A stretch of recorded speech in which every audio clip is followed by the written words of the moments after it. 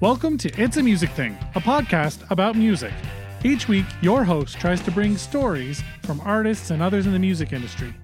Go ahead and subscribe on iTunes. Check us out on all social media. Instagram, at It's a Music Thing MB, Facebook, It's a Music Thing, and the website is itsamusicthing.com. If you feel so inclined, you can drop your host, Dwayne Larson, an email, itsamusicthingmb@gmail.com. Without further ado, here is your host, Dwayne Larson.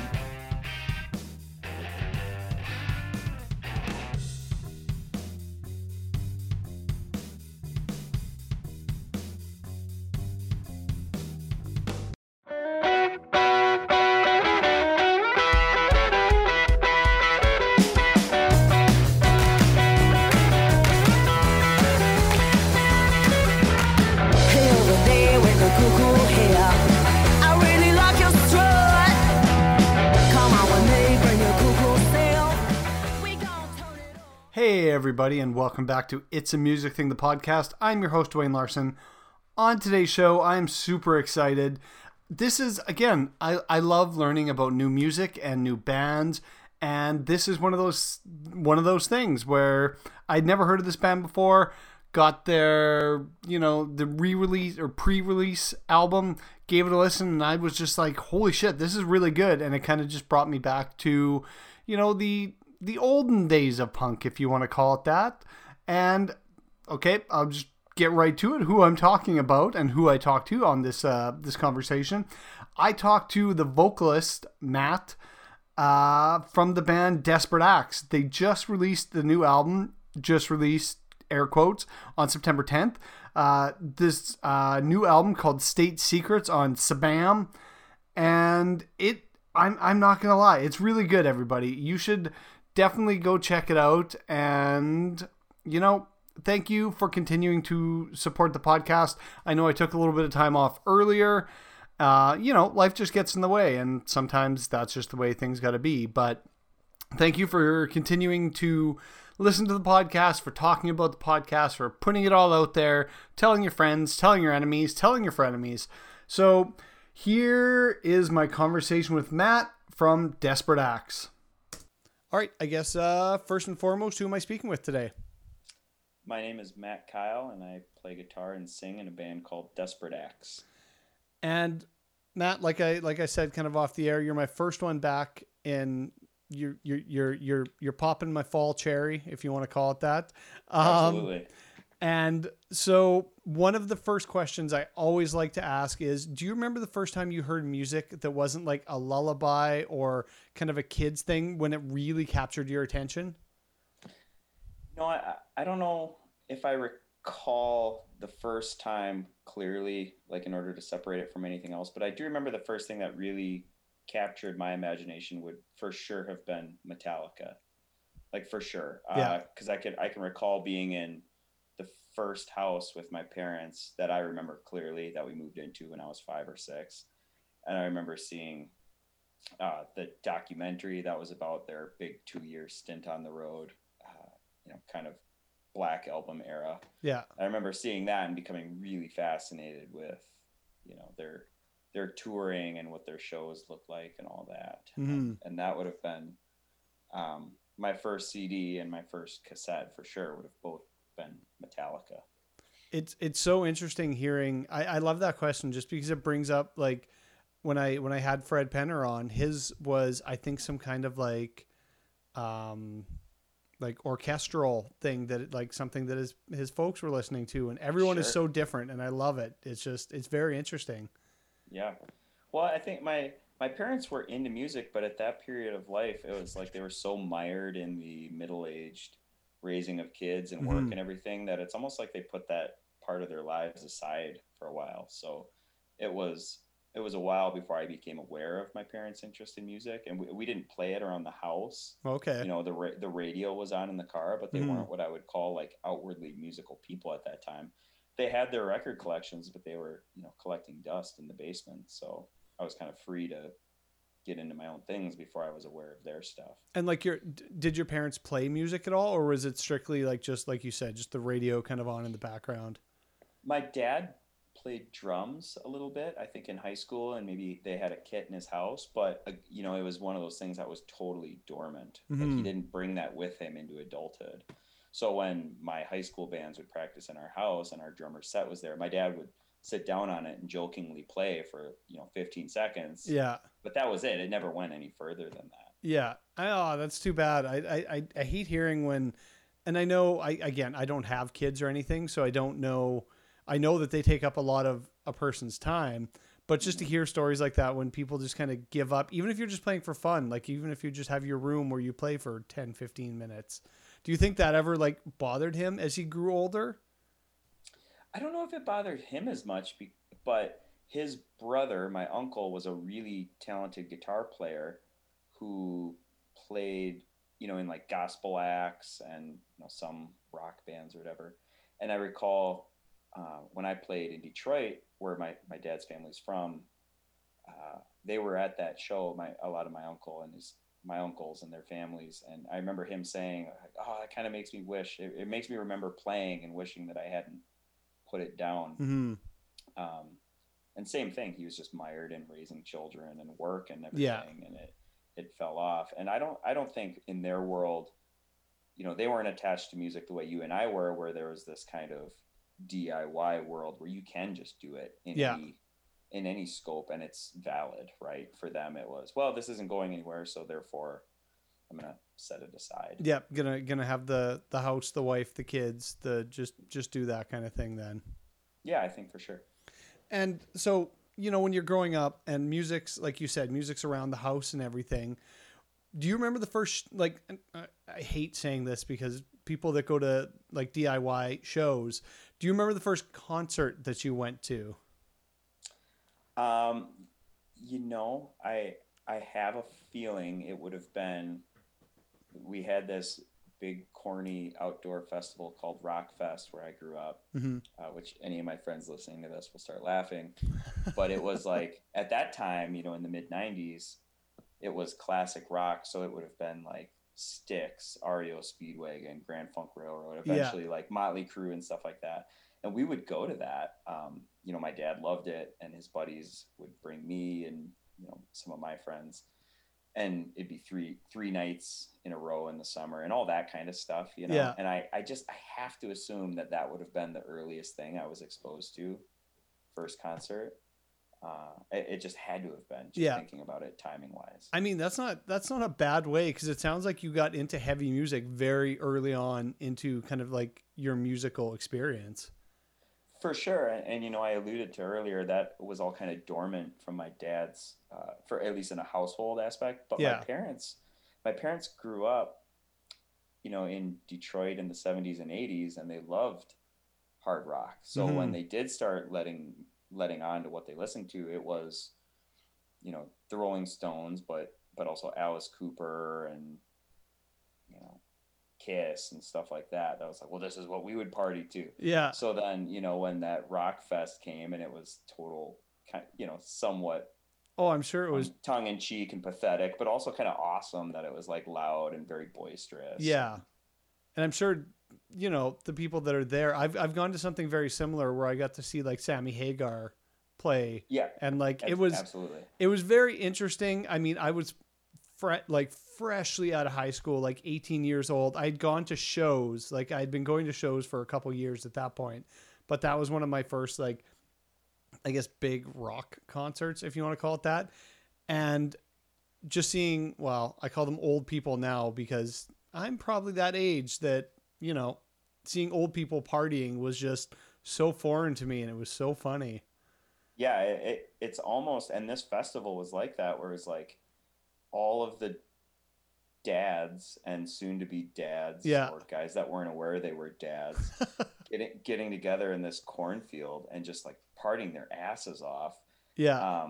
And so, me and my friends were like 12, 13. And while our dads were up watching these bands, some of which we didn't care if, we'd just be wandering around and just seeing people like going for it. You know what I mean? Yeah. Like not having a beer after work, but like it's 1978 again, and we're going to put it in, going for it.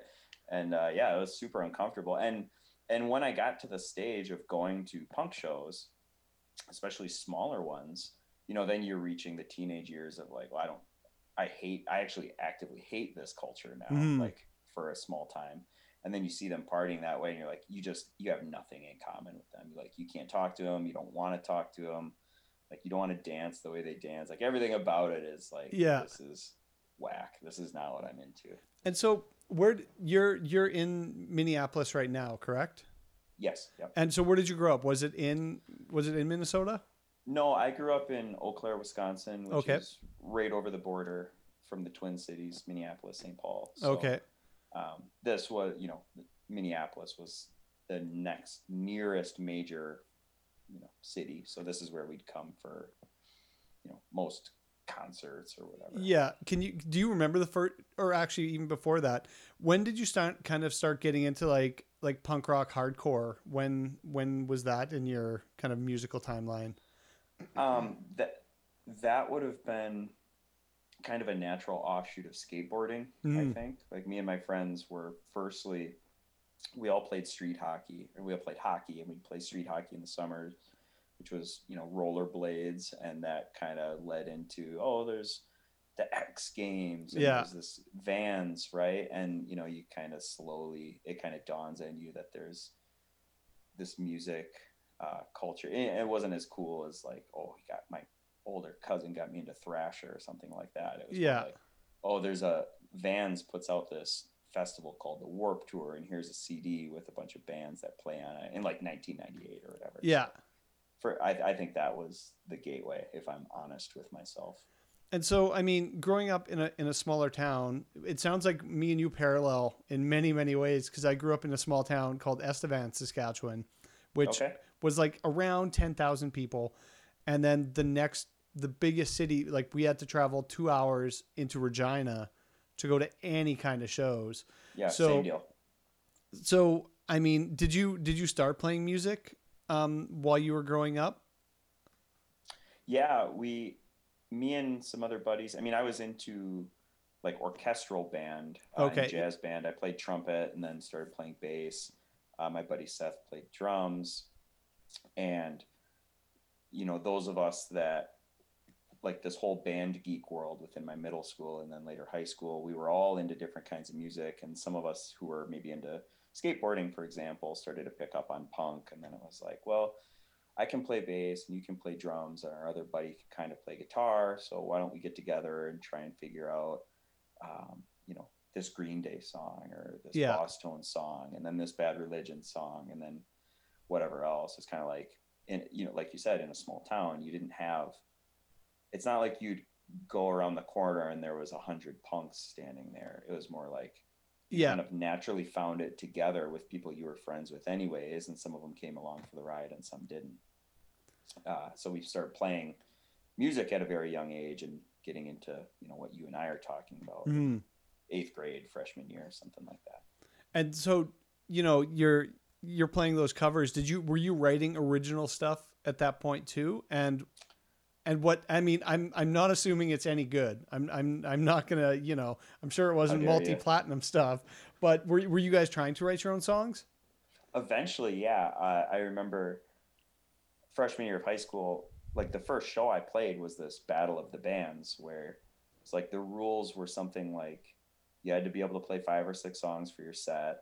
You had to record a demo to like, as almost like a proof of concept to the organizers that like you could do it. Yeah. And I think I don't know if at that time we would have recorded an original, but we were getting into really simplistic pop punk where that was the cue. That was like, you can do this. If you can cover these, you can more or less imitate, the patterns of it. And we tried to write songs that were like pretty charming in retrospect. Yeah. But completely pathetic in other ways, right? And I this is a 2-parter, and I've got to ask, what was the first band's name, and are there demos out there somewhere in the world? Oh, for sure, my man. The first band was called The Jasons, like literally The Jasons. Yeah. And I can recall me and my buddies like fighting so hard, like, what are we gonna call this band for the Battle of the Bands? You got to have something. And I would give anything to have like a transcript of all the ideas that were thrown around. Yeah. But that was it. And then yeah, like you said, we had to record a demo just to play this Battle of the Bands. And I have a CD copy of it that I sent a picture to my friend Seth of earlier this year. It's like, holy shit, look at this. Because I had to unearth everything from my parents' house. They, I'd moved enough in adulthood. They're like, you got to take all this with you. And I had this like, Rubbermaid case, and inside was the demo from. Oh, that's so great. It's just awesome. Like I think Seth did the graphic design, and it's super. It's pixelated. It was the best we could do. And then there's like a burned CD inside where we did the actual like stickered label over the top. Like we went for it. We did it. Oh man, I remember those days when God, I feel old when I say that, but when you discover new music through demos, and a little bit online, but it was all like people handing out demos or for $2 or $5 or whatever. Yeah, and we pretty quickly, we took those steps pretty fast. Where it's like, all right, well, we can record a better demo with songs we wrote, and then start mass producing it and passing it out. And, at that stage, it's like, it's such a novelty that anybody's doing that, in your small town, in your high school, that it's like you press 100 copies and your friends just buy the 100 copies. And like, oh, well, that was easy. Yeah. Like it was easier to do it then than like now. Yeah. Yeah, like exactly. The novelty has worn thin.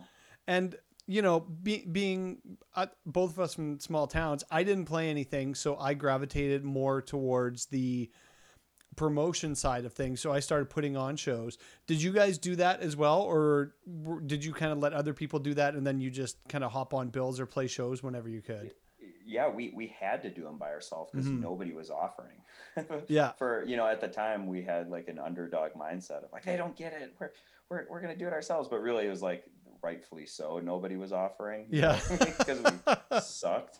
But we found a town hall in an even smaller town, like right next door to ours, where it's like, they were just eager for anything because people weren't hosting events or whatever. So it's like, yeah, well, let us host this event. And I think, like even our parents, like our guitar players' parents were involved in like helping us bring the PA there and set it up and like rent enough chairs. Yeah. So I was like, the town halls, they didn't know what they were getting into, but we'd bring like every band from our high school that we knew about. We would invite like, hey, let's put all 5 of us on this show. Yeah. Whether they make sense together or not.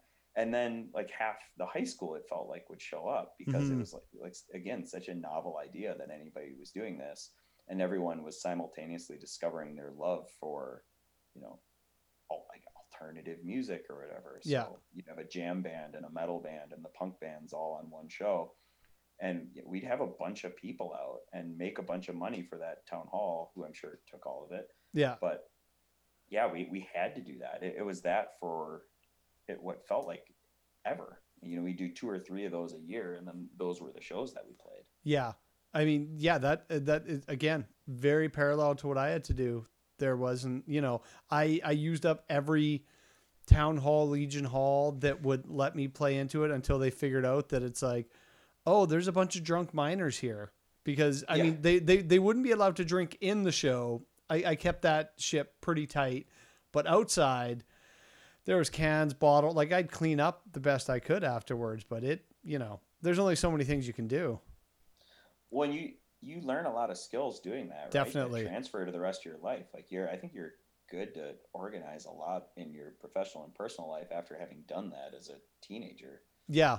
There's a lot of skills you learn the hard way. Yeah. And just dealing with people. And thankfully, I don't know. Did you guys ever get touring bands in? Like not just, local folks, but like try to bring someone in from like Minnesota or Minneapolis or anything? Well, so there's a gap in there where some of those town hall shows became big enough that like the older guys who promoted, real punk shows started coming to Flyer for it. Oh, nice. And that's what kind of tapped us into that world where we'd get invited to play those shows. And there's a pretty popular basement in town that would have like, national touring bands come through. If you're coming between Minneapolis and Chicago, it's a 6-hour drive, and they may stop in Eau Claire and play at that point. So I wasn't at that point booking, those kinds of bands, but later on in life, kind of same thing when I was in college, and I was playing in hardcore bands and stuff. A lot of promoters in Minneapolis would go, well, I don't want to do this show. We don't have an audience for this. And I would do it in Eau Claire at that point. And Eau Claire shows were always awesome because I'm sure you can relate to this. Those small town crowds are just as excited about music, and they're not spoiled. They're not spoiled by it, right? So, and bands make out like bandits there because nobody ever comes there or rarely comes there. So like I remember bands, I'd only be able to pay them whatever it was, a few $100 after I got done paying for like the PA, the hall, all that crap. But they would clear like $700-800 on merch because everybody buys something. Absolutely. And when, Minneapolis was going through kind of a dormant stage, and bands weren't having great shows there, word spread a little bit that you'd come to Eau Claire and have these bonkers shows. Because it was like I said earlier, it was a bunch of weirdos who would come together for these shows because that was the option. Yeah. It's not like, it's not like in some major cities, today where if you're into a really specific subgenre, you can be into that because there's 6 bands in your town that play it and the touring bands will come do that. Like places like Eau Claire don't have that option. It's like, if you're into music, well, here's the show tonight. And you'd have a lot of people come out and they would dance and buy merch and sing along and be friendly to the bands and put them up. It's like a great transitional spot. They weren't huge shows, but everyone had fun. And so how long did the Jasons, how long did that run for? In retrospect, probably about 8 months. It became a band called Big Zero. Okay. Which also, felt like it lasted for all of high school, but probably lasted for about a year, which was the same thing. Just like me and my best friends, like how can we keep doing this? Yeah. And we kind of learned to put one foot in front of the other while doing that. It was like, well, let's not just record a demo. Let's try and record a CD. Mm-hmm. And then let's try and go play Minneapolis. Let's try and play out in Wisconsin further, stuff like that. And is that the first time you kind of dipped your toe into actual like touring, getting outside of like your town and, Minneapolis? I guess you could put it that way. We'd travel to play 1 or 2 shows. I mean, by that point we were very aware, or at least I was very aware that was an option, right? Yeah. Because now you're a little older and you're going out of town to see shows and you're seeing these national touring bands. And I was very fixated on that idea that, whether you were good or not, it's like, well, we can try and go do this adventure that, is plausible on a small scale. And excuse me. So you mentioned that you went off to college. What did you go to school for? Almost nothing at first, and then I studied journalism through the communications department, which also was music related. So there was a festival in the Twin Cities called Thrash Fest. That was this really big, legendary hardcore festival, and international bands would come and do it. And beforehand, they do a kind of a warm-up show for that with some of the bands from the fest called Pre-Thrash, which ended up happening in Eau Claire. And a buddy of mine asked me if I'd help him promote that. He lived in Minneapolis, and he said, hey, we're going to have some of the bands play earlier in Eau Claire. Do you want to help? And I was, 19 or whatever. I was like, yeah, of course I'll help. I know what to do. And I had no idea what to do. But there was a alt weekly magazine in our town that promoted all this culture. And I contacted them and said, hey, all these like Swedish and Japanese hardcore bands are going to descend on Eau Claire and play. Will you guys run a story about it? And they said, yeah, but we don't know anything about that shit, so you're going to have to do it. Yeah. Said, oh, okay, I guess. And then I cobbled together, I could write enough that I cobbled together an article, which is really funny because in retrospect, I interviewed like Felix Havoc, who ran Havoc Records, and I like this band from Sweden. Like I conned them all into talking to this 19-year-old. It's like, I'm the journalist. Yeah. And it like many things in my life, it was a total accident where I did this article and I was like, okay, well, that was fun. Like that was kind of cool. And the people at the magazine say, hey, you did a great job. Do you want to interview Atmosphere, the rapper? Yeah. Like, yeah, sure. Why not? And then I started writing for them a bunch of articles, and that, I needed to do something while I was at college, just taking up time. And so went into journalism. And I know I've talked to many, many people.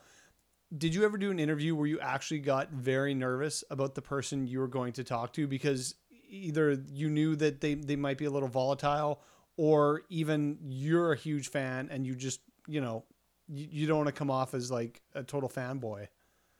I don't know if I had that much opportunity, and I think really early on I was cowardly enough that I did it by email, you know. Oh, okay. Like, you know, this was pre-podcast era, obviously. Yeah. I did interview Atmosphere over the phone, but you know, pretty quickly I kind of got out of that world. But maybe some. I interviewed, you know, some hardcore bands where I was like, I like this band and I know this guy's a dick. I just have a sense, but you know, I'll give him a shot, and it went fine. Yeah. Yeah. I would love, you know, same thing. I'd love to go see a transcript of that and go, Matt, what kind of questions were you asking these guys? And yeah, I've got. How badly did you blow it? I've got an old kind of like mini recorder that still has a bunch of stuff on it, because I was the same way. Like I'd interview them in person, but I'd have to like and then I'd have to like transcribe bits of it and stuff. And I did one with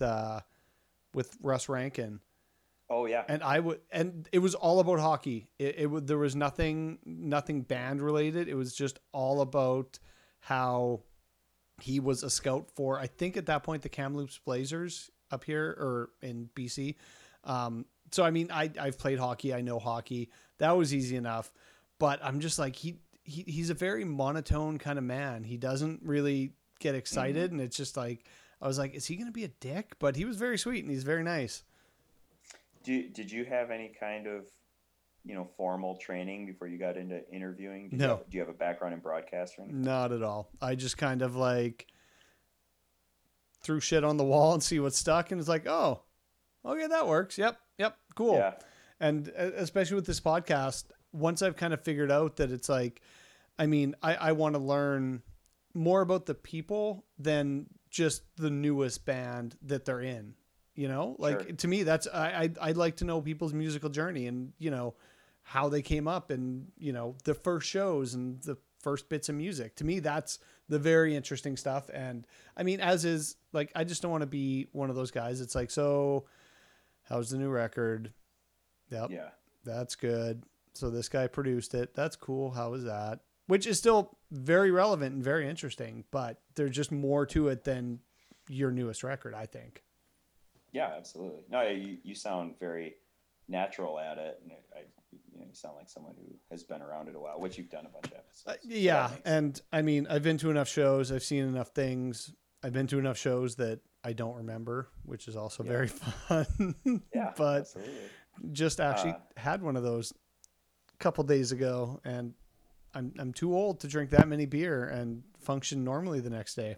Yeah, music is back, but it's back. Our endurance is not no back. It's, you know, we gotta work up to it again. And so, you know, you're going to school. Did you end up graduating college? I did, yeah. With a degree in journalism? Yeah, absolutely. And then my first job was actually back with that magazine that first hired me.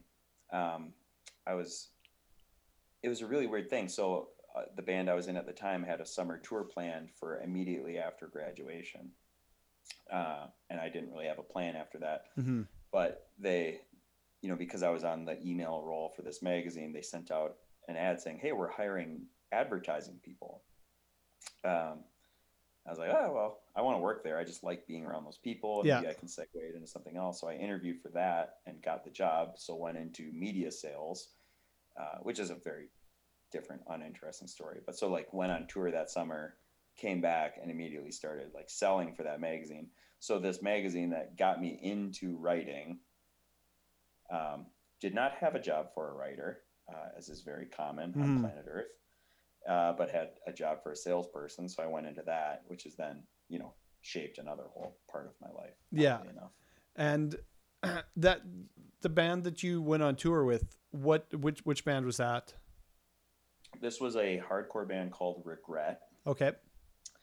Which put out a couple records between like 2005 and 2007 or something, or 2004, 2007, which played Winnipeg a couple times actually, and toured a few times, but we always were kind of like a failure to launch band. Like we couldn't. It was like one of us would have something happen and we'd lose members.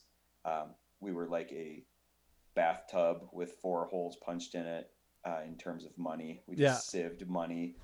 So that ended up being our last tour, actually. Our guitar player had a baby after that, and I was like, all right, we're done.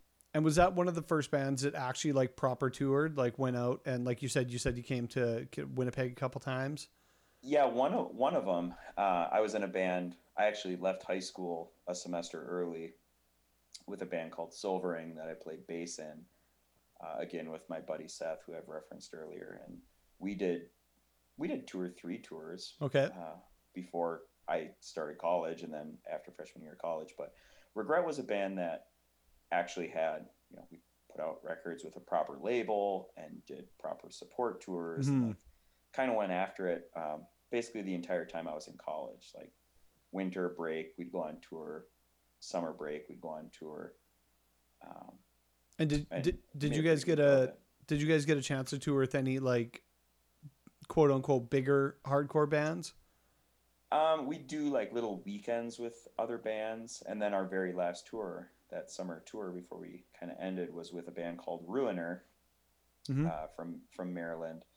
And that tour was like, for this part, it's with, X band, and then there's Y band. Like that was a pretty momentous tour for me because we got to see all these, at that time in American hardcore, like all these kind of bigger bands throughout the South and the East Coast. So that was a really fun one. That, to me, that was like the big payoff of doing that band. Yeah. It's like we were finally validated by some other bands and would you having a good time on tour. And would you say that band would be the first one that really showed you kind of the business side of the music industry?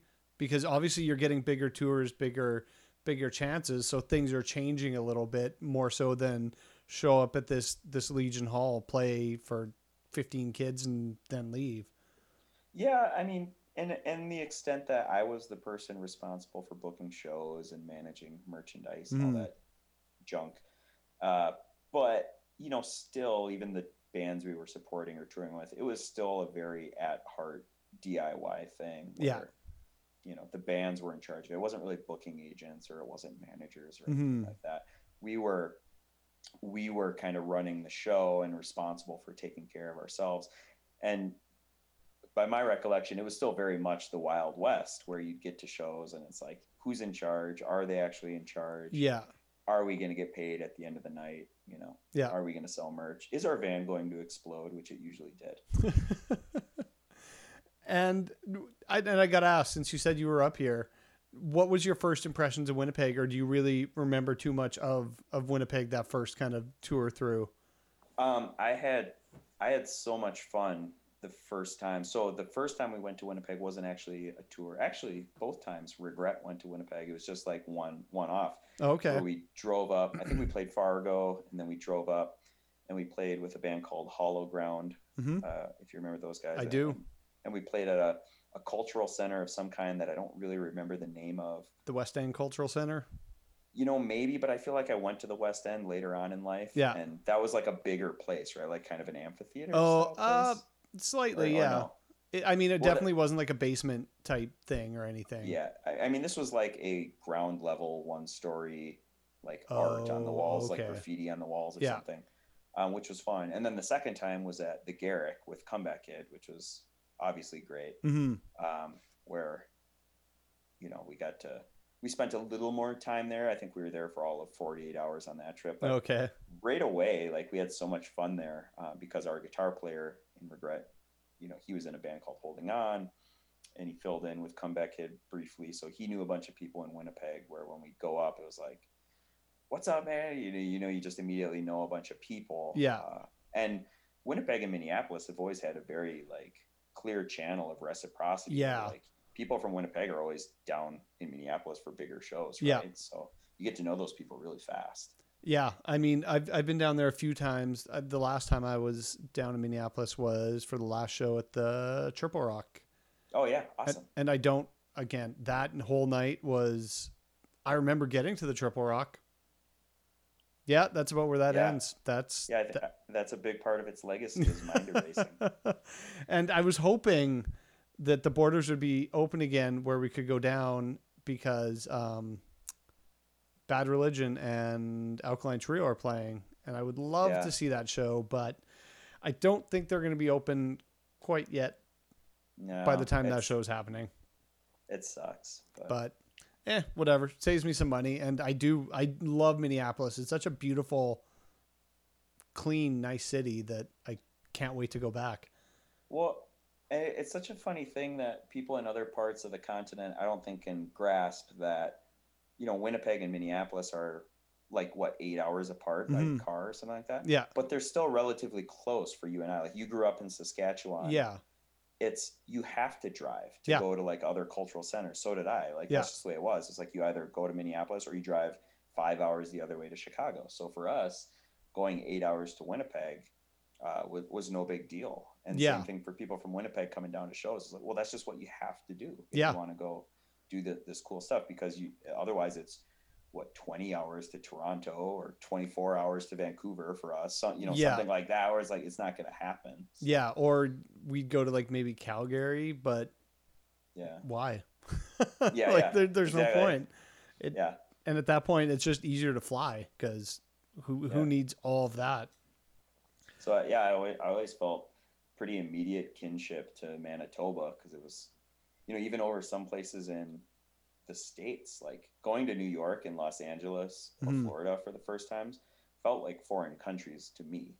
From coming up in Wisconsin and Minnesota, whereas Manitoba, it was like, it's a foreign country, but I feel like we have more in common. There's like some more cultural crossover. Definitely. And I mean, the fact that we all definitely hunker down for the winters and nobody can believe that, what we have to deal with and how we deal with it. It's like, it's the same. You're only 8 hours away. You're getting the same shit we're getting, and it's not fun. And I think that just breeds a different kind of person. Yeah. And you're just isolated. That's why Winnipeg has such a strong, music community, and Minneapolis does too. It's like you're isolated, but you also draw a lot of talented people from 500 miles away. Because again, that's your option, right? Yeah. If you're in Manitoba or Saskatchewan, or if you're in North Dakota, South Dakota, Wisconsin, it's like, we're probably going to end up in the Twin Cities. So it brings in a lot of like-minded, talented people from all over the place. It's cool. And so after Regret, kind of, the Civ finally bled us dry. Finally went dry. Where did you kind of go to from that? Because it sounds like you're very much you left the kind of pop punk in the dust and picked up hardcore kind of full bore. Yeah, I mean, and that whole hardcore had been basement shows, and that whole world kind of absorbed most of my adult life from like 17 on or whatever. And so actually, while Regret was kind of winding down, my friend and I started a band called Arms Aloft, which is still active and out playing shows right now, actually. Nice. And then while Regret was like officially done, and I was just kind of waffling at my job and not really figuring out what to do, I ended up joining Comeback Kid at that point. And how did that come about? Because I mean, obviously you said you played with them here in Winnipeg, but how were those kind of introductions made, and how did you meet the guys from Comeback Kid? Well, that goes back to that Winnipeg Minneapolis connection. Comeback Kid had Kevin Call playing bass really early on, who's a Minneapolis guy. When Scott Wade quit and Andrew moved to Andrew moved to vocals, they got Casey, who played in Regret, to play guitar with them. Oh, okay. So Regret and Comeback Kid were really closely related. Yeah. And when there was a period where it's kind of seemed like Kevin was maybe on his way out, and I was good friends with him and Casey, and they would talk about that. And I didn't think that would happen, because to my 22-year-old brain, I was like, well, why would you not want to do that? Right? Yeah. It's the greatest thing ever. And I would jokingly say, like, well, if he ever, dumps out, I'll play bass. I can handle that. Yeah. We laugh about it. And then he really did. And Casey called me out of the blue in winter 2007. It's like, hey, Kevin's going to leave and we have this tour. Do you want to do it? And without a moment's hesitation, I was like, yep, absolutely. I'm in. Because I was so dissatisfied with what I was doing, with what was going on at home. Mm-hmm. And Arms Aloft was picking up, but it seemed like there was space to go do it. So I was like, yeah, of course, why not? I mean, so just like right place, right time. Yeah, they're picking up, but they're not comeback yet. Like, well, and you know, there's this whole side story where I knew my now wife was living in North Carolina, mm-hmm. and I was trying to figure out a way to get down there to be with her, but I was such a so risk averse. I was like, well, how can I leave this job that I absolutely fucking hate to move in with my wife? Yeah. Clearly I can't leave this job. And then it was almost like Comeback Kid gave me the permission to be like, well, job gone. Yeah. Bye. And now I'm kind of free floating and I can go be with my wife, which was what I really wanted to do. Mm-hmm. Girlfriend at the time. Yeah. And I've gone back and played with Arms Aloft over time. Like, those guys are my brothers. Those are Eau Claire people who I love. And it's just never worked out that I've been able to align with them. Joining with Comeback Kid wasn't like an ambition thing. It was just like, here's a cool thing I can go do that'll free me up. Like, honestly, like, give me permission to stop doing this like redundant shit I'm doing at home in Eau Claire. Yeah. Just like get on with my life, because I wasn't that person who, I didn't have that initiative at the time, you know? Yeah. And I mean, yeah, it gives you the freedom to, you know, you go on tour for 3 or 4 or 5 months or whatever, and then come hang out with your girlfriend, now wife, and you can just go hang out with her and not be in a job that you fucking hate and you just don't want to be there. Well, and the first tour I did with them, it was like, hey, do you want to come fill in on this tour? Mm-hmm. They weren't offering me a spot. Yeah. And it didn't matter to me either way. I was like, whatever, like, I'll blow up my life at home and go do this tour, and then we'll put it together. I'll figure it out after that. I'll move to North Carolina. I'll go to grad school. I'll do something that's not what I'm doing that I hate. But, you know, I don't know if I had sneaking suspicion or what, but, you know, through that first tour, by, you know, 3/4 of the way through it, they're like, hey, by the way, we've got this Japanese thing with Propagandhi coming up. Like, do you want to do that? It's like, well, fuck yeah, of course I want to go do that. Of course, like, you want to do that. Yeah. Like, I'll be the first person in my family that's left the country without a gun in their hand. Well, like, why wouldn't I do that? Like, yeah, let's go do it. So it kind of just went that way. And so then they offered up you like a full-time member. I don't want to say membership, but it's like now you're in the band. Kind of. I mean, the way Comeback Kid operates, they were just so, it's such a driving machine. They just like go, and they get these opportunities and they just say yes. Like, the next 5 tours are planned, and they aren't really thinking too much about like who's going to get in the van and go do it. Yeah. Because it's like the guys in the band, obviously, and they're like, well, if I had like stomped my feet and said, I'm not going to do it, I want this and this, they would have said, okay, peace out. Like, we'll get the next person to do it. Yeah. Because it's just such a like next man up band almost, where it's like they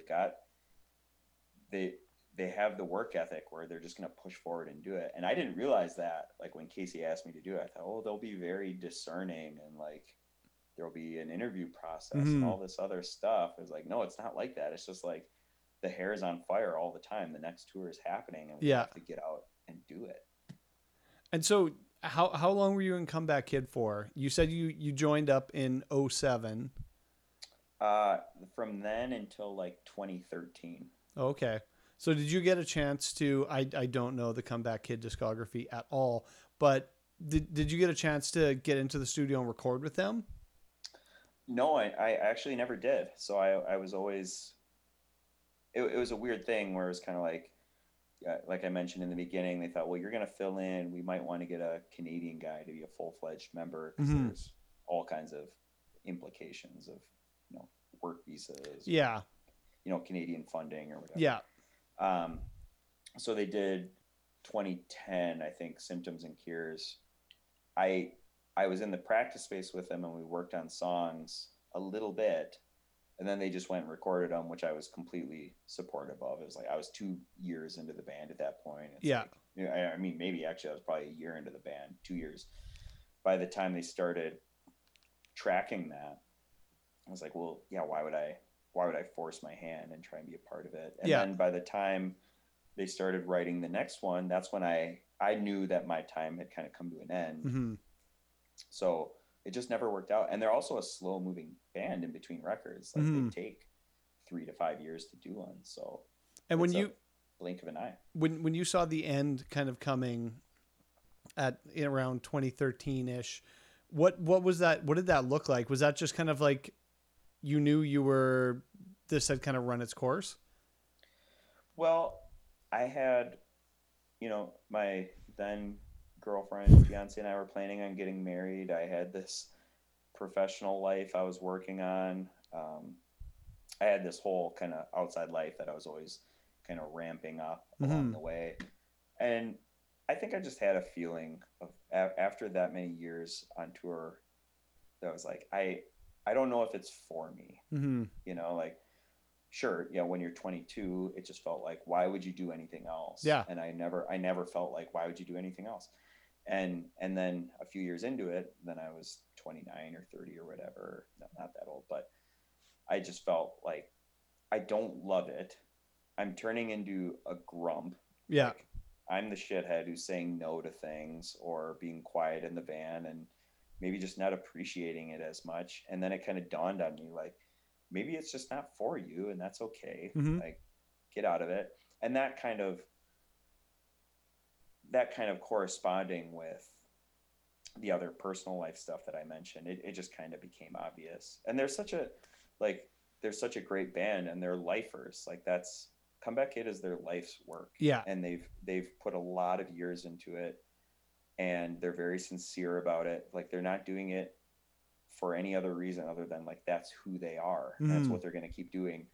And when it became clear to me that that's not who I was, it's like, well, why should I hold them back or slow them down? And I with the other band I was in, Arms Aloft, eventually I felt the same way with them. I was like, if I'm going to be the guy who's always saying no because I've got work or these other obligations or my heart's just not in it, like, you cannot slow other people down when their engines are full steam ahead. Yeah, 100%. That became obvious with Comeback Kid at a certain point. And was it tough for you to have that discussion with him and be like, I'm done. Like, I'm kind of done with this? Or do you think, they've seen enough folks kind of come and go in that band that they probably saw it coming as well? No, it was absolutely brutal. It sucked. Yeah. It was like, we did this long tour where it was like Australia for 2 weeks or something, and then Southeast Asia for another 10 days. And my wife and I kind of made the decision halfway through it. That's like, okay, I can't go on the next one. I need to let them know. And it was like 4 months out from my wedding or something. Yeah. And I remember I was trying to, like, work up the courage. I'm not a confrontational person. Like, I never quit jobs, like stuff like that. I was just not good at it. And we were in Thailand, like, on a night off, and we were absolutely bombed. And I was sitting with 4 of them. I was like, I got to tell you something. And Andrew wasn't sitting there. I was like, I can't do it anymore. I'm quitting. Like, I'll do as much as you guys need me to do, but I just have to be done. And, then Andrew came to the hotel later, and we all had a nice, hearty cry about it. Like, it just sucked. Like, I love those guys, and I think they enjoyed having me there. At least I like to think so. And, it's, from the inside of it, again, if you're a lifer, you're like, well, why wouldn't someone want to do it? I think. And, it wasn't an easy decision for me to come to either. It's just, I think I knew. And one thing I'll give myself credit for is that I've never been shy, the same way when I joined them, that I just, like, stood up and quit my job that day. Yeah. It was like, I've never been shy about knowing that when I have an opportunity to change, or I have a good chance to do something better, like, I'm not going to take it, And I think I just knew, like, here's the window to go do this. And, I miss it all the time, and I still talk to those guys all the time. Yeah. I just knew it was done. No, that's completely fair. And I think that's great that you realize that, because that's just gonna, if you just keep doing it and going through the motions, I just feel like it's one of those things, you're not gonna have fun. You're gonna possibly regret wasting maybe another 10 years of your life and just, it's just not worth it. Yeah. And I can recall some shows towards the end, before I told them for sure. Some shows where I was like grumpy or had a bad attitude and just wasn't there for the right reason other than obligation. And I have some regret about that, actually. I was like, in retrospect, at the time when you're 28 years old or whatever, 5 years seems like an eternity. Mm-hmm. You get older and it's a fucking blink of an eye. And yeah. I wish I could go back to that time and be like, look, as much as you're fixated on the next thing or moving on, you should savor this because it's so short. And there were a lot of times where I would force myself to like hold still, close your eyes, take a deep breath, and appreciate like how good life is right now. Because you're gonna move on at some point. But that versus the real day-to-day grind of it, I don't think I always had the best attitude. And so after You Leave Come Back Kid, was there a down point in your life where you're just like, okay, I've done this for 5 years, I've done it hard for 5 years, it's time to take a step back? Yeah, I mean, like I said, I got married almost immediately after. Mm-hmm. I mean, my last tour was April, and I got married in May. So it was like, I just immediately transitioned to my next phase of life. I was 2 years into the career that I still am in now, that I was doing part-time at that point. And it was just like, just full steam ahead because I was excited about where life was going. So yeah. There was no like sudden depression of, I'm never going on tour again or anything like that. It was just, I'm just on to the next thing. Yeah. And so after, you got married, and then when do you start up your next band? So me and some buddies, when in the middle of being in Comeback Kid, my wife and I moved back to Minneapolis from North Carolina, and some friends here were like, well, are you going to do a band while you're here? And I was like, I'd like to. And, we did this band that was for fun that put out 1 7-inch, where the whole point of it for me was let's be as laid back as possible about it. Like, no, everyone was into their jobs. Everyone was, past their touring age, although everyone had done that. But it was like as little expectation as possible. Mm-hmm.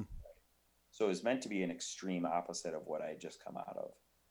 And we found that it was too far in the extreme. It was like, do we care? Do we work at it? Yeah. And I was used to this like hyper professional go get 'em attitude in bands. Yeah. And so I found it hard to strike a balance between how do you not be a try-hard like douche about it, but at the same time like take music seriously, which I do very much. Yeah. I love writing songs and playing guitar or whatever. And we just never found that. It was just kind of like that. Are we going to practice tonight? Nah, like the Wild are playing. Yeah. Or I got to work or whatever. Yeah, I just don't feel like it. My back hurts. We're right, good. exactly. It was total old man. It was total old man time. I mean, it was super fun. Yeah. Go back to the roots of go back to the practice space and have 20 beers and just jam songs without any expectation. But, results may vary. So, which, I mean, you're married, have a kid, or did you have a kid at that point? No, not at that point. Oh, okay. But I mean, you're married. It's just kind of like you just want to hang out, do nothing really, and just have fun with the guys. Yeah, and that's exactly what it was. It's just that it had a short shelf life. We tried and we played a lot of great shows and had fun and made a 7-inch that I think is cool, but it was just never like really sank our teeth into it. But I'm friends with those guys. Like we joke about it still, and everyone is still playing in bands. It just it's one of those things where it's like a cool transitional thing of what works and what doesn't. And so, I mean, your newest band, Desperate Acts, how does that kind of all right? So, I mean, you have the new band, Desperate Acts. How does that kind of come into being after, I'm sure there's a few more bands between the last band you mentioned and the new one, but how does, you know, it seems like you're taking this a little, I don't want to say a little more seriously, but it a little more seriously, I guess. Yeah. Well, it's a kind of attacking that balance, you know, like I talked about. It's like the pendulum swings both ways, right? I did rejoin Arms Aloft and make a record with them in the interim, but those guys are just they have so much opportunity, and they still tour a little bit, so they'll go, you know, hit the road. And it was like, yeah, I can fly and play fast here or there, but like I can't really be the guy that you deserve. So yeah. I kind of lived through half a record cycle with them. But then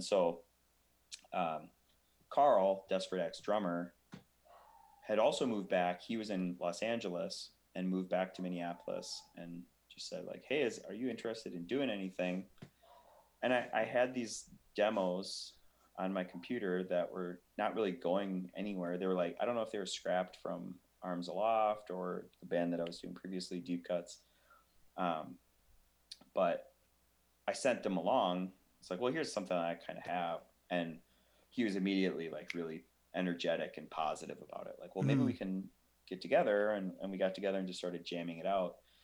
And Carl's very like, he has a real orientation about the way he does things. He's like, well, let's write 3 more songs and then let's record and then let's put them forward. Like, he works in music, so he's very attuned to the infrastructure of like how things work, and comes from the same background as you and I, like came up through DIY or whatever. So him and I having that background of like taking things way too seriously, but also now being like old men with families and responsibilities. It was like, well, what's the balance here? Because we want to make the best music possible. We want to play as well as possible. We just don't have the time or the energy to attack it the way we would have when we were 25, or the way some of our peers are still doing in their bands, right? So that's what this has been a project in. It's like making the music is an art project, and a labor of love that we put a lot of energy into, but what is the output on the other end? Like, we can't tour, we can travel and play shows, which is awesome. But it's just, we don't have the time to over pursue it. So I'm hopeful that, you know, we have this open-ended experiment of, well, what can we do or what can't we? Where will we fall short? What can we try and accomplish? And you guys released before the new album, State Secrets. You guys released an EP, right? Yeah, we put out an EP sometime I want to say in 2019, like pre-COVID, which was really like it was kind of like a demo. I mean, we did a demo before that, but that was like, you know, the first 6 songs we had really written as a band. Like, let's see how these go. So the new album is a much more cohesive set of songs, like almost again, like the pendulum swinging really far in one direction, where it's like 4 of us really hunkered down, wrote 20 songs to get down to the 10 songs, and did the best we could at that time with the resources that we had. So we're proud of it. And so when you guys were writing for State Secrets, was this during COVID? Like, was this when everything was kind of shut down, and was it all remote, or was this before that, like the whole world shut down? Well, it's a funny thing. We had, you know, whatever batch of songs, let's say 10 songs written, and we had plans to fly to Massachusetts and record the full length. We had bought flights for May 2020. So this was like January or February 2020. We were sorting this out. And then COVID happens. We go, well, shit, that's not happening. And at the time, it's like, well, how long will this down period be? We don't know. I mean, we didn't go into the practice space together for months and months for safety reasons. And then I used that time to go back and spend a lot of energy writing and refocusing on songs. So we laugh about it now, but the record that State Secrets became is vastly different than the one that was originally intended to be recorded. Did you are any of the original, like you said, 10 songs you guys had recorded, ready to go for the record? Did any of those make the cut on State Secrets? Yeah, half of them did. Okay. So we still retained half of it, but I think, the 5 strongest songs on the record, 4 of them came after the fact, which is what we laugh about. That was like, what a weird thing that we would have put out into the world if COVID hadn't happened. And we've gone to work with Jay and just knocked out what we had at the time. And that's a pervasive thought for me all the time. It's like, the songs you have right now, that's the best you can do right now. Like, why don't we keep working at it or keep piling them up, Do you ever find it hard to put like a song on the shelf and just let it, like, even if it's done, like if it's like you said, as good as it can be right now, do you find it hard being like, well, I don't know if this is, I don't know if people should hear this, and you just kind of leave it on a shelf? Because like so many bands have a huge kind of back catalog that no one will ever hear, or they'll hear it, big artists have it posthumously or whatever when they're dead, then shit starts rolling out. But do you ever find it hard to like leave it on the shelf and just never let it see the light of day? I'm better at it now. I'm better at recognizing when a part is like, I think this is cool, but it's not going anywhere. Especially as a vocalist, and not a very good one. I've gotten a lot better at trying to gear stuff towards what are the melodies that I like, what do I enjoy singing, what feels like us. And if I don't have 32 bars of a song with a strong vocal identity, I won't send it to the rest of the band, because what has happened is I've demoed these, I'll use GarageBand and track all these drums and all these guitar parts and send it to them, and then we'll spend all this time and mental energy invested in like learning that song, and then I realize like, this isn't in a key I can sing in, or I don't have a melody for it. It's like, well, what's the fucking point?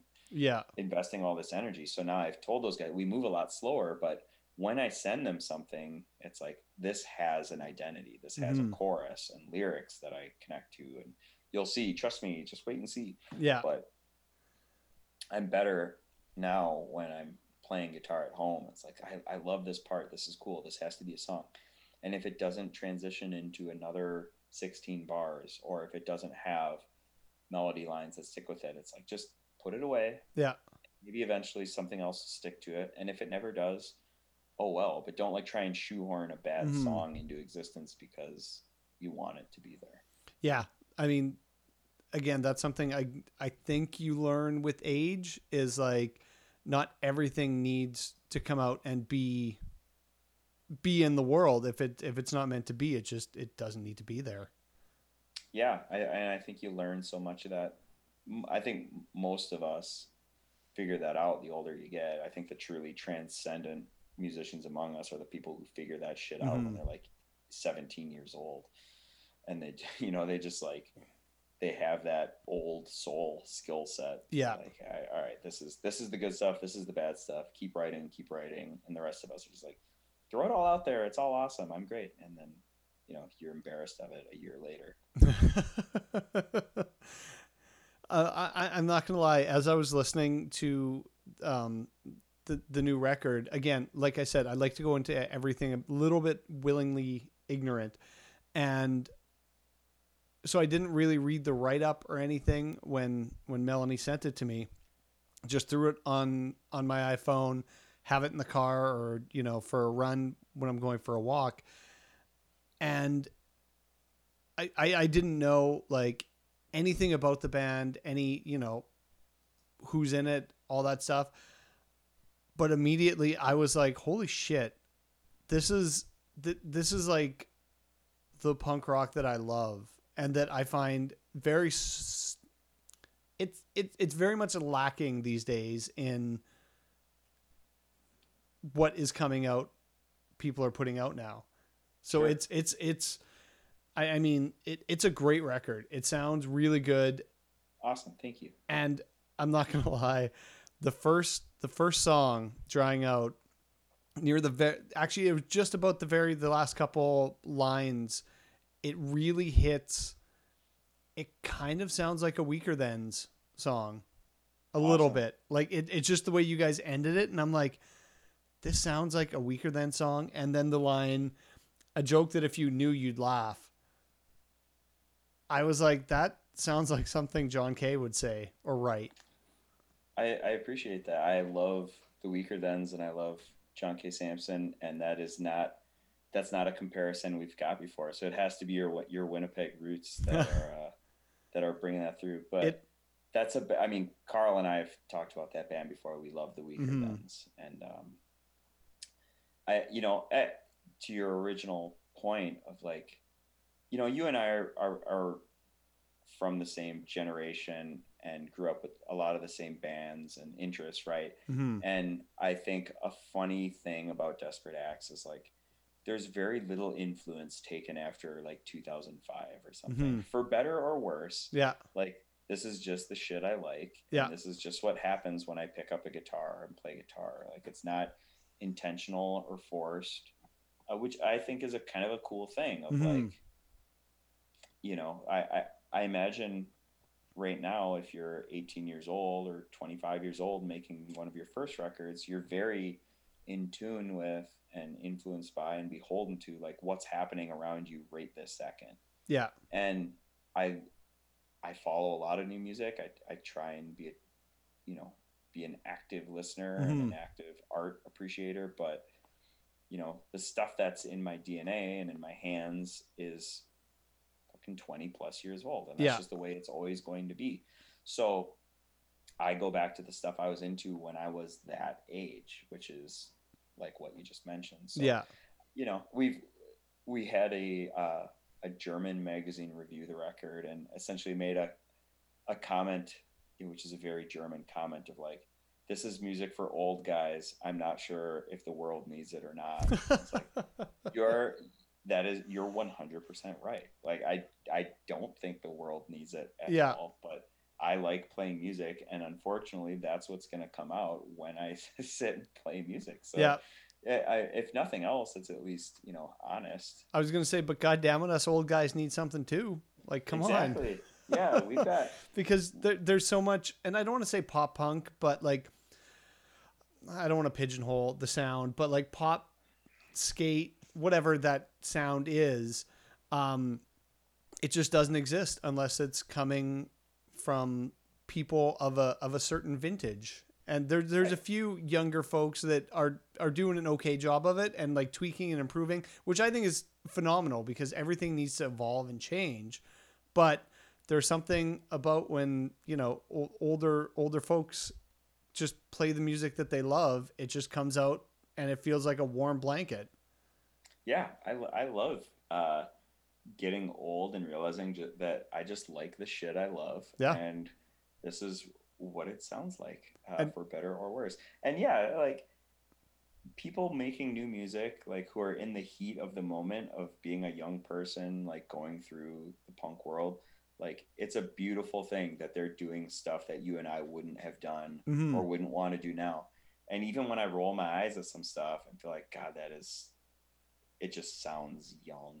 You know, it's like, well, good. Like it should. Yeah. Like I should feel like somewhat ostracized by things that are happening right now. I'm sure you hear more of that having a kid, and you know they're listening to stuff that's not probably in your wheelhouse at all, but you have to hear it. Right. Yeah. And my oldest daughter is just starting to get into like, they both notice songs. Like we ride around in the car and listen to the radio, and they notice stuff and go, I like this, or I don't like this. Here's what I do like about it or don't. Yeah. What it compares to. But I can only imagine, like, by the time they're out, you know, putting their stamp on the world, what is it going to be like? And it shouldn't necessarily make sense to me, or it shouldn't necessarily like resonate. And if like every once in a while, it's almost like when you and I, if I talk to my peers and they're too easily like drawn to that or resonate with it too well, like you're almost suspicious of it. Like, you putting on a show right now, or like, is this like teen emo band actually sound good to you? Is this what you like? You know? I think the last quote unquote teen emo band solo artist that I listen to. I only listen to when I'm running because it's a great record to run to, because I can just turn my brain off, listen to like the rhythm, and it suits my cadence perfectly. Is the new Machine Gun Kelly record that Really? sounds like a Blink-182 reject record that is left on the cutting room floor. Well, see, there you go. Just savor that and hold on to it and be young for and it's great. It's like he's going through shit, and that's great, and he's sorting it out. I don't necessarily want to hear it, but I went through it too, and it's great to run to. Yeah, and luckily you can put Spotify in private so your friends don't know that you're listening to it. Unless I mention it on a podcast, and then I just bury myself completely. Shit. Fuck, I'll just edit it out. Whatever. It's my podcast. I can do what I want. Exactly. So the new, and I also wanted to ask, because these folks have been doing a great job of releasing really good punk rock, whatever you want to classify it as. But how did you guys hook up with, I'm going to fuck up this name so bad, Spam? Yeah. How did you guys hook up with those guys? We don't know.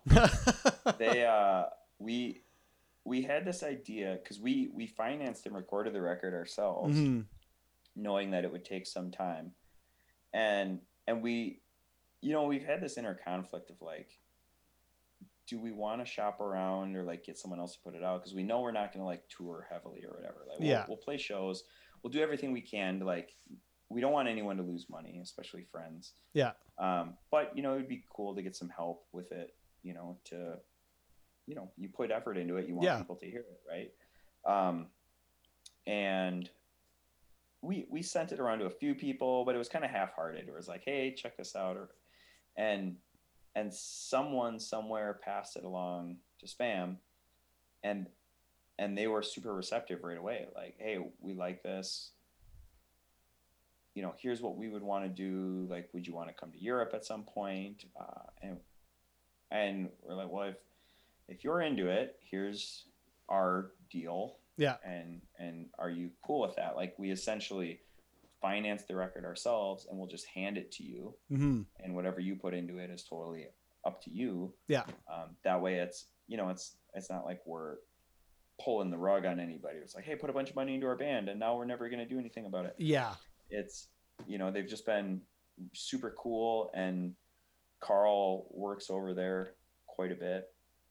Spam is a Austrian-based label for listeners who don't know, and he works over there quite a bit, speaks German, deals with that part of the world a lot. So we have this kind of like other connection that it's like we're on the same level with them, and they put out a lot of bigger bands, so they're comfortable with us being small potatoes, as it were, and we're very comfortable with that, obviously.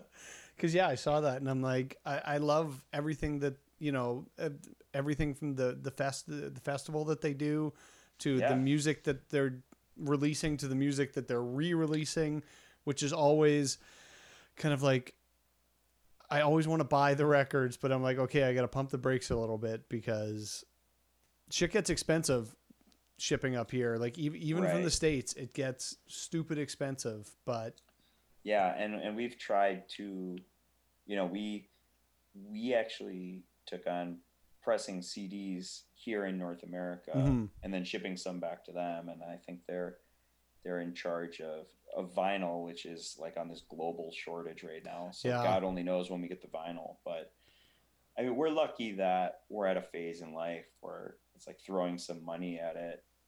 Yeah.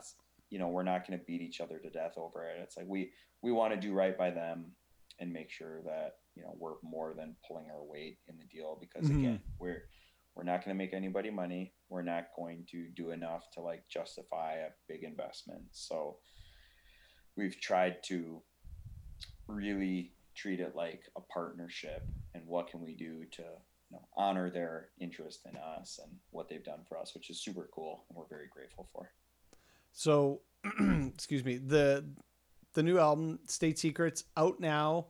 I know if you head over to Spam Records, you can pre-order the vinyl, which you said, hopefully it'll show up at some point, hopefully. Yeah. And if people want to check out more about Desperate Acts, where should they go?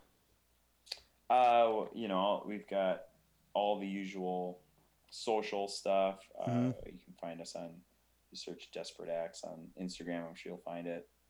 And then the record is up on the usual suspects for streaming, like Spotify. So, check it out. And, luckily if you're a young person nowadays, you don't have to buy a record to learn that you hate it anymore. You can go stream the whole thing and decide that you hate it. And then still buy it, please, so that I can continue to do podcasts with my buddy here. And I highly suggest, if you're an old person like me, get ready to get warm or wrapped up in a warm blanket of punk rock that you didn't know you loved, but you're going to love it by the time you get through the first song. I guarantee it. Yeah, put it on at 8:00, and by 8:35 it'll be over and you're in bed. Exactly. Yeah. Awesome. Well, thanks for sitting down and talking to me, and I hopefully will get a chance to come down to Minneapolis at some point, because...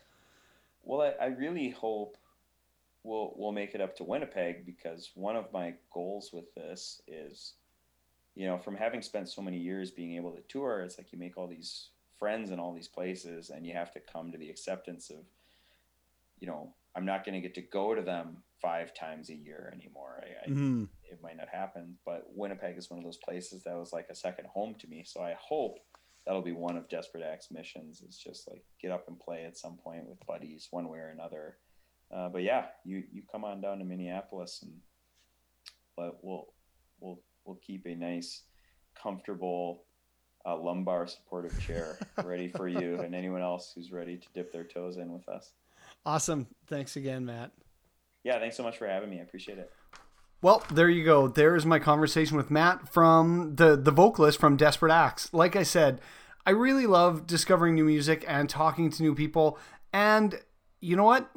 I learned, maybe I should have known this beforehand, but like most of my podcast episodes and my conversations with people, I like to go in very willingly kind of ignorant, if you want to call it that. So learning that he played with Comeback Kid for a good long time that was incredible. So you can definitely hear how, that has influenced this new band. And it's, like I said, go check out Desperate Acts. It's phenomenal. It's a really good, the new album, State Secrets, out on Sabam.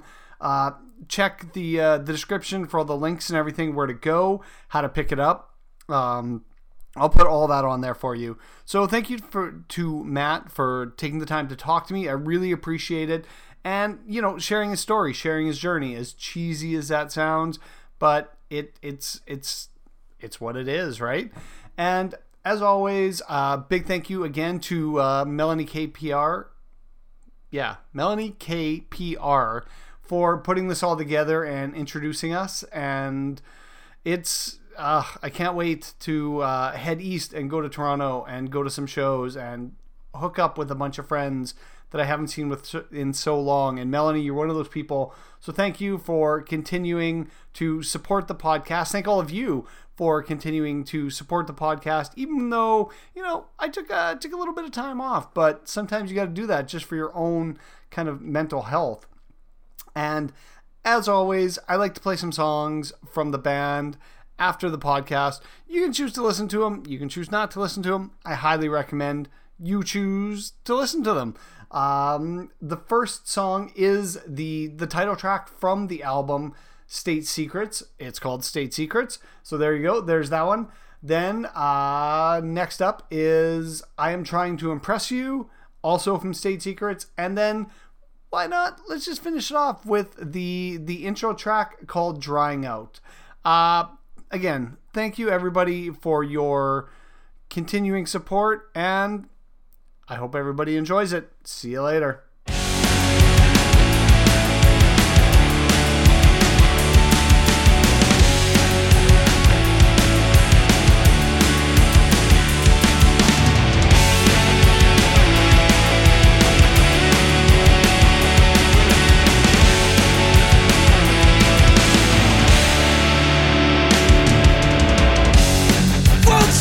About it anymore. It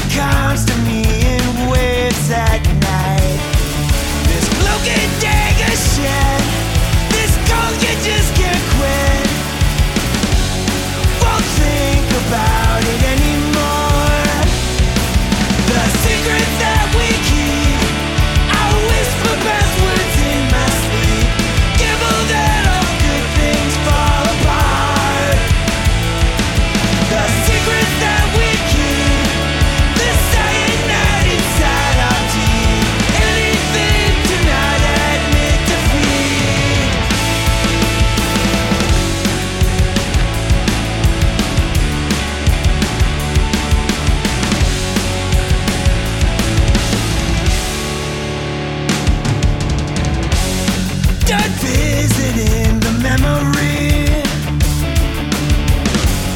There's not much left there anyway. The fields all look like concrete, frozen, sterile and replete. I watch them racing by my window, wonder just how cold the air is where you are. Where you are. The secrets that we keep, I whisper passwords in my sleep. All good things fall apart. Fall apart.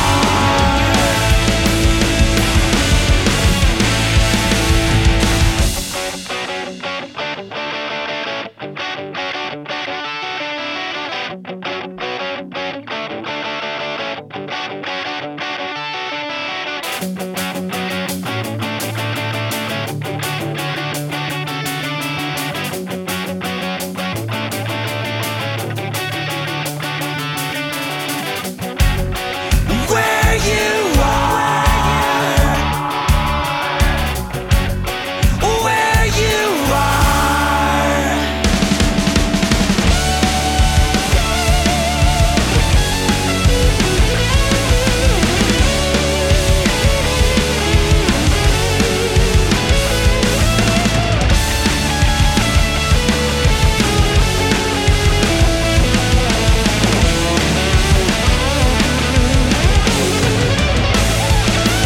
The secrets that we keep, I whisper passwords in my sleep.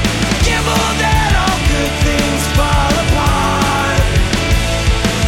The secrets that we keep, the cyanide inside our teeth. All good things fall apart.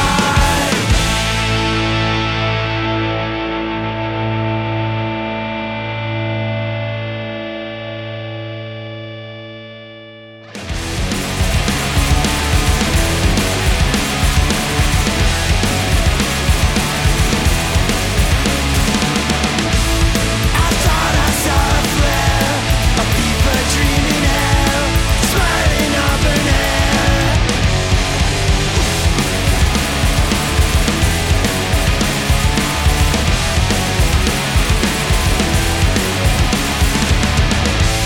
I thought I heard your voice, whisper in the well. I wanna keep you close.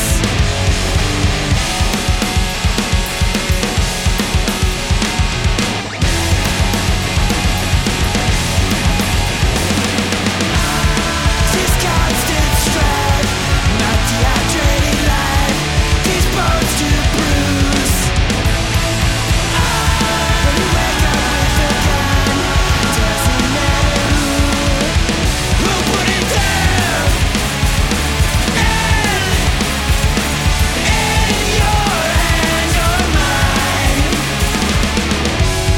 we panic all the time. We work and drink and die. If something should break down, we'll be fine. In all these random acts, a pattern starts to form. It's only getting worse. Which I walks up to you, or you walk up to him. The world will never care.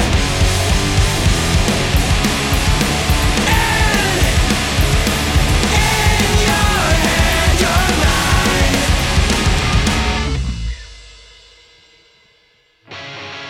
Put two glasses out. We're staying in to talk about clean and healthy blood, better skin that you could love.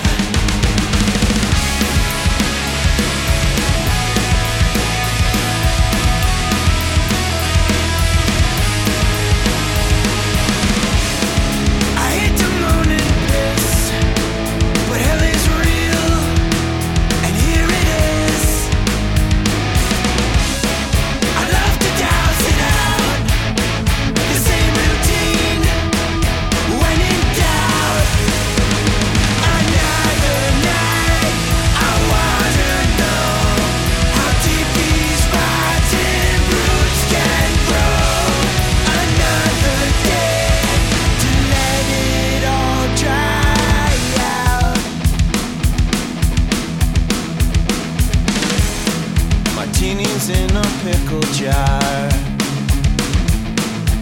tea time, one tea time too far. A weekend drowning in Duluth,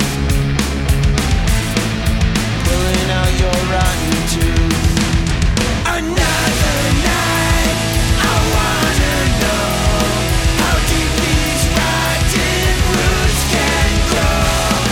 Another day to let it all dry out.